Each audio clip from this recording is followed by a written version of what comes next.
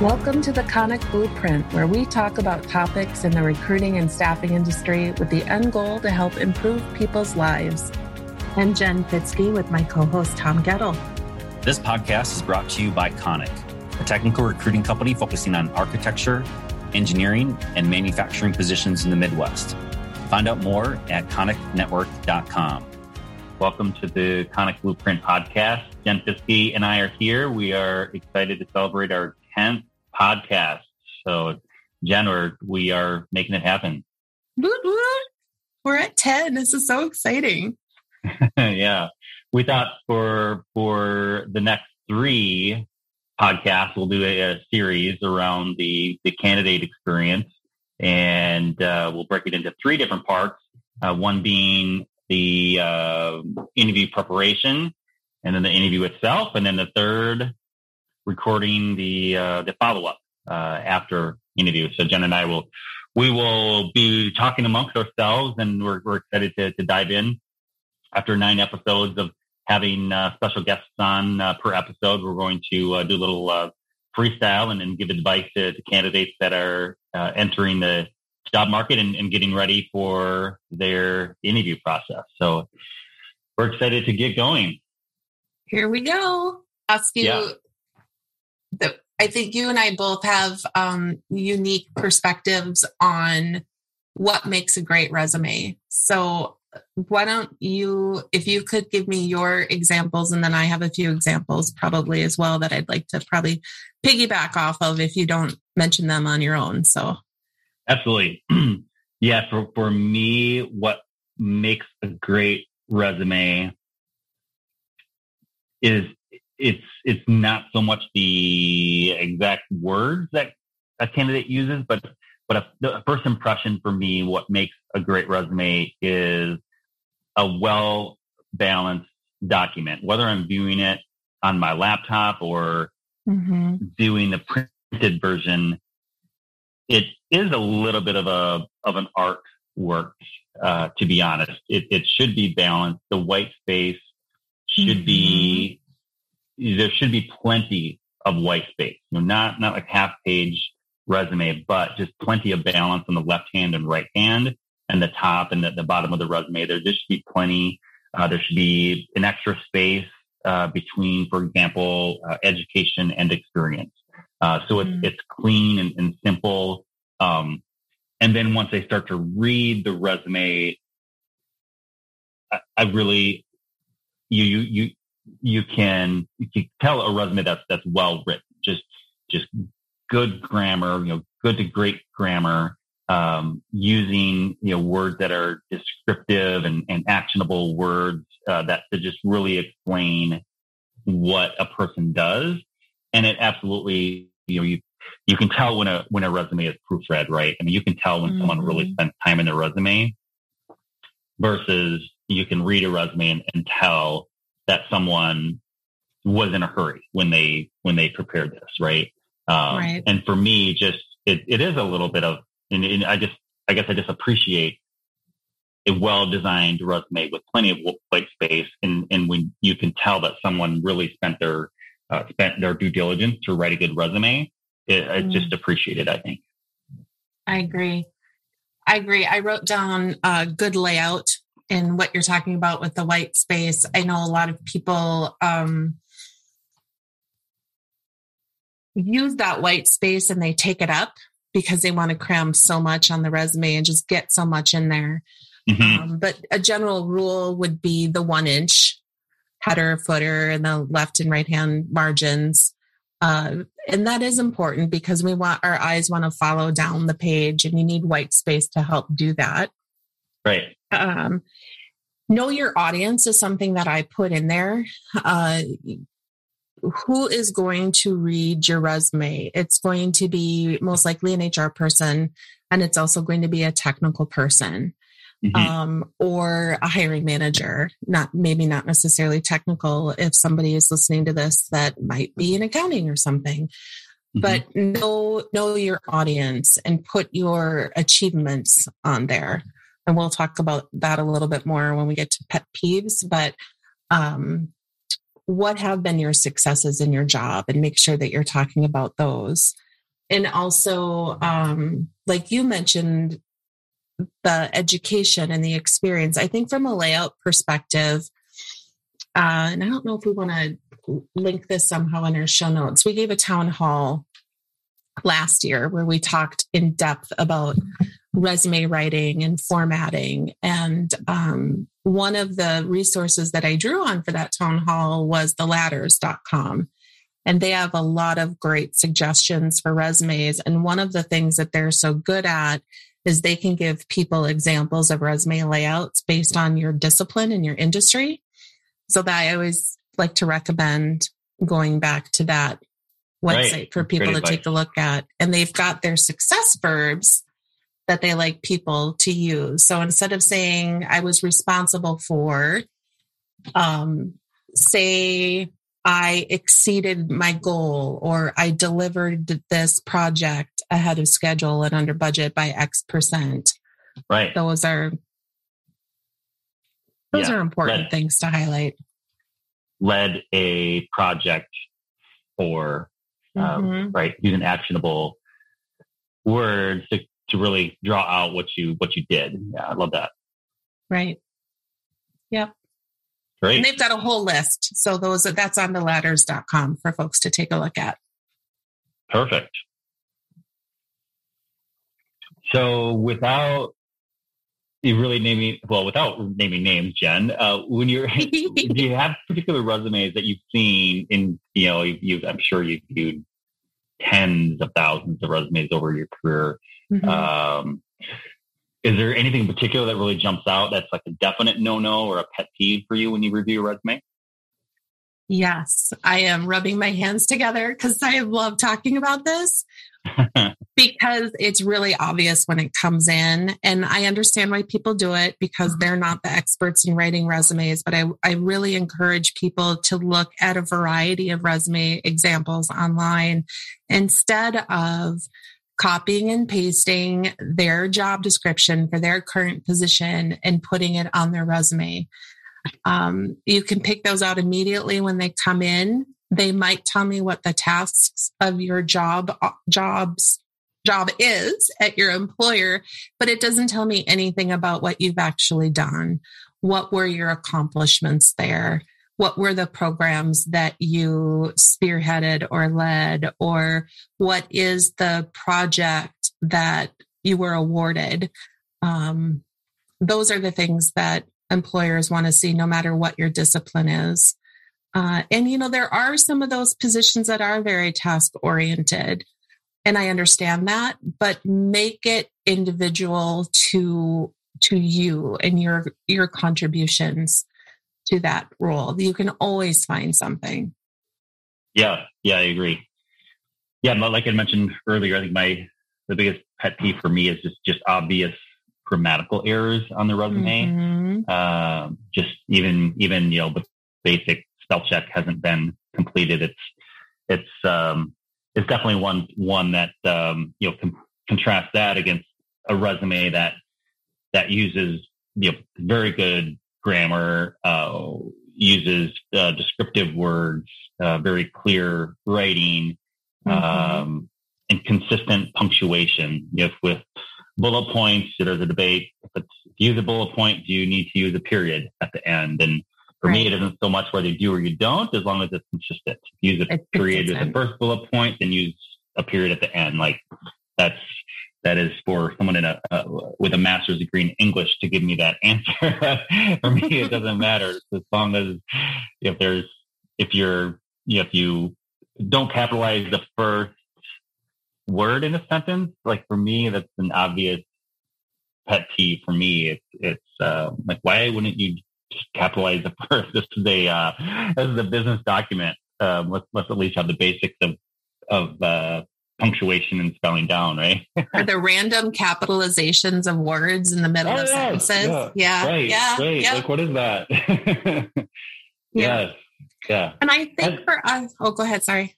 No, I think just what would be helpful for people that aren't sure. People are thinking like, gosh, is my resume up to par? Have someone, anyone, send it to me, send it to Jen. We'll review it quickly and give you some quick feedback.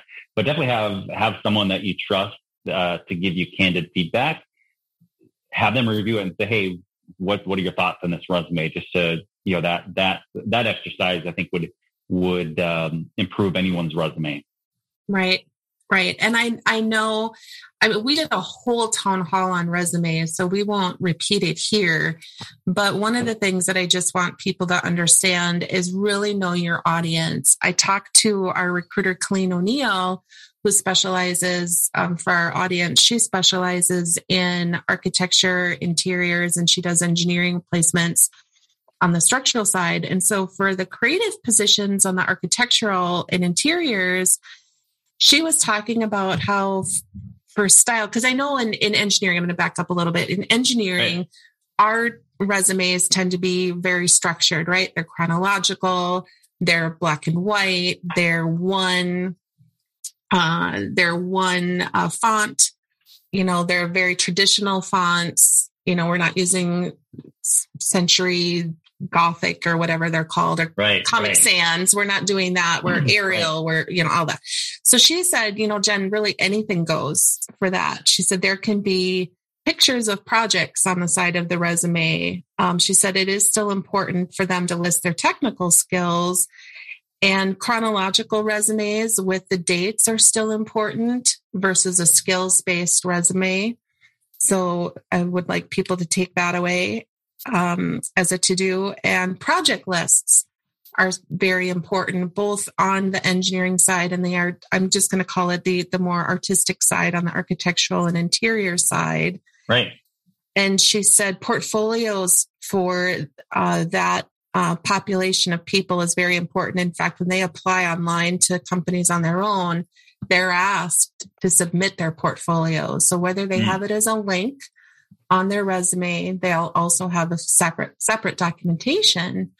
And for the project managers that might not have portfolios anymore of designs, they're still creating a separate document page that is an overview explanation of what the projects are. So the project types, if they can't list the name of the project because of an NDA, that's okay.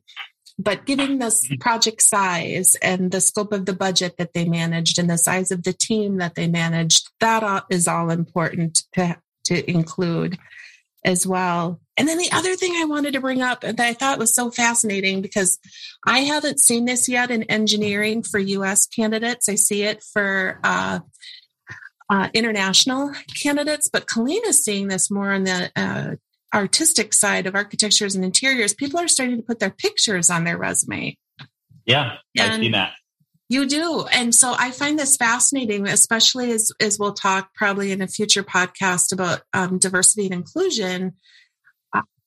I don't know where I come down on that. What do you think? I think it is a blend of social media making its way into a more traditional document.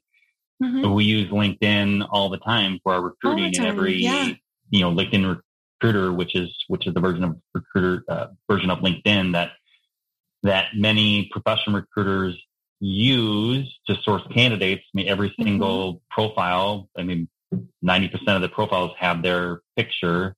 So I think it's a natural progression of people are so used to having their profile picture on social media. So why not have it on a document that you'd use in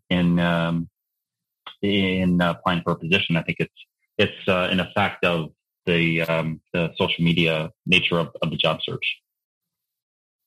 That's a great perspective. Yeah, social media has changed so much about how we hire and recruit, or at least not hire maybe so much, but how we find candidates, that's for sure.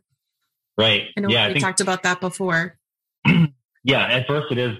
When you see it, and to me, it's like, for a split second, it's like, okay, why would you put your picture on your resume? That's how candidates used to do it many, many years ago. And it had gone away. But now I think it's organically coming back. I think you'll see it a little bit more over time. Mm-hmm. Yeah, it's interesting. I'll be interesting to see when it bleeds over into my disciplines, into mechanical and manufacturing engineering. I haven't seen it yet. Great. So what do you think about resume length, Jen? I often talk to candidates and they'll say, I have, 20 years of experience, and I've always been told that the resume should be one page. What is your perspective on that? I think at least go to 2. I think, and if you have 20 years of experience, you should have, and you do have enough accomplishments, and probably accolades from your employer. Put them all out there. You're going to need to be careful in how you organize, and you do need to make sure that you edit down what you're going to add. But I go back to know your audience. What is the position that you're applying for? If you're applying for a project leader and in a formalized position, and you have informal leadership experience, the resume that you're going to be using is going to call out all of that leadership experience that you have, so that it is pretty obvious to the reader that that's your candidate to consider and bring in for an interview, versus a generalized resume where you're just throwing everything at the wall to see what sticks. So, right. Yeah, I think unless you're entry level, you've got more than 5 years of experience at one or two employers, a 2-page resume is just fine, because you're going to need a space for your summary statement, which is 4 to 5 sentences. You're going to need space for your skills section. And then you're going to need your education, and then your education will be at the bottom if you have more than one job. And then your space for your employment. And depending again on your accomplishments and what you want to add, I could easily see that goes into 2 pages. It doesn't have to be 2 full pages, but go use that second page, use that real estate for entry level. I agree. Yeah. And then I have some pretty strong opinions for entry level. I have had entry level resumes come in that have been 3 pages. Oh my gosh. I don't need that. Yeah. It's a little wordy for entry level. Yeah. Entry level. I want to encourage them to keep theirs to 1, because right. I agree. Yeah. Your impressions to your engineering manager, you want to think about what a 3-page resume is going to say to that manager. Do you understand the value of your previous experience? I have had an entry-level candidate make a really strong point for some things on his resume, so we edited it down to 2, but he had multiple internships and he had multiple part-time jobs through college that actually related to the job he applied for. So yeah, and that makes sense. That made sense to me. Yeah. Yeah, I like that. Think?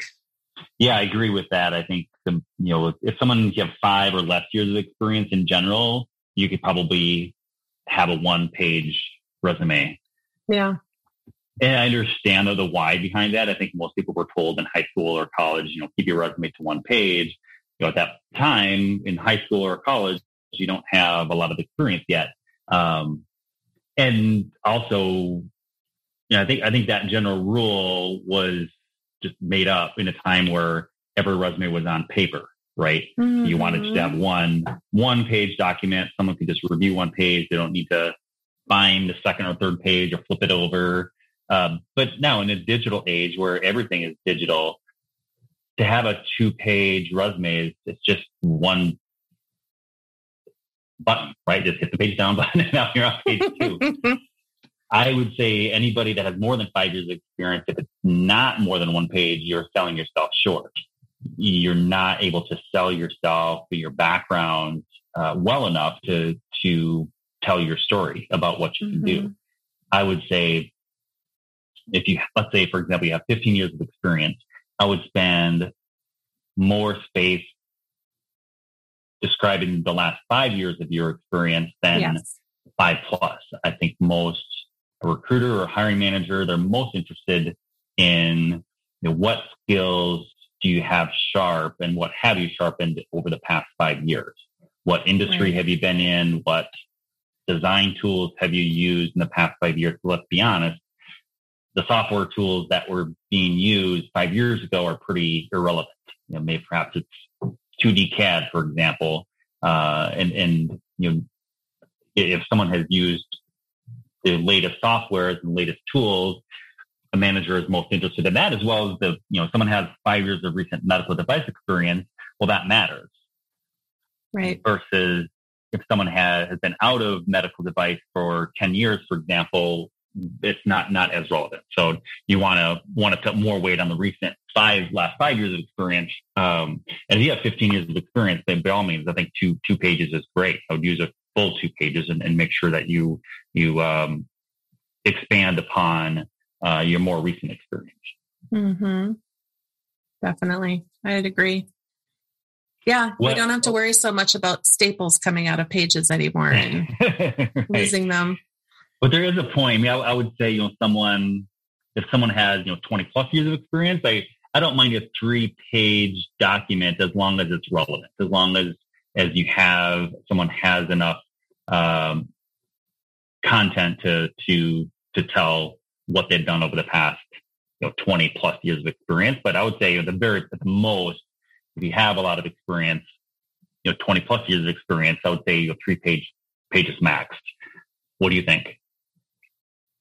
I think 3 even gets to be a lot from experience and feedback from managers and HR. So when I see them come in, before I get back to the candidate, I take a good read through it to see, okay, why is all of this information on there? Sometimes they are general resumes that the person is sending.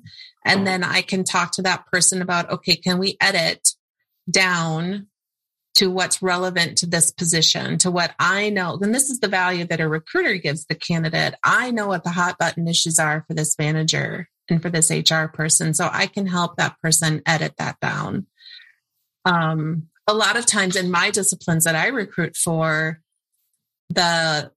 what goes into the 3rd page could be patents and awards, publication.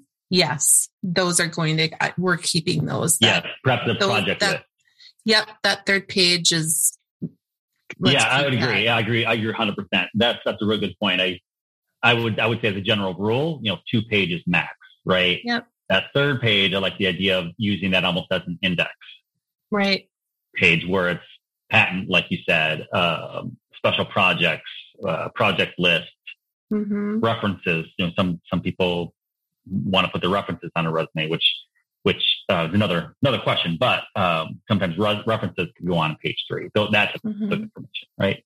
Mm-hmm. Let's talk about that. References being on a resume. There used to be that, and I still see this all the time, references provided upon request. What do you think about this? Yeah, I like to keep it that way. I just think personally, I think about it as privacy. This information being online, I think out of respect for the people that you're, out of respect for the references, those individuals, I would suggest references available upon request. Yeah. Just be ready when those are asked. Be ready. Like, yep, here you go. Right. We talk about resume real estate. That phrase, when working with a recruiter anyway, I always take that phrase off, because the clients know that we're going to be providing them. And it's to the point now where candidates are talking about when they're sending their resumes into companies, sometimes the companies want references right away when they're filling out their application online. Exactly. So, and if you need real estate on your resume, you can take that simple phrase off. 100%. And definitely don't include them if you're posting your resume online, like you said, just for straight privacy issues. Yeah, I agree 100%. I mean, the references section, it's assumed that a candidate will be able to supply references at some point. So like you said, if you need that extra space to keep it 2 pages or less, definitely just take the references section off. I think it goes back to as well, like when you were talking about, you were given that advice in college. We were told you have to put this phrase on your resume. Oh, 100%. And I think that it just doesn't, nobody tells you different. So you do what you were told, Right. It sticks with you. Absolutely. Yeah. Thanks for joining this episode of the Conic Blueprint.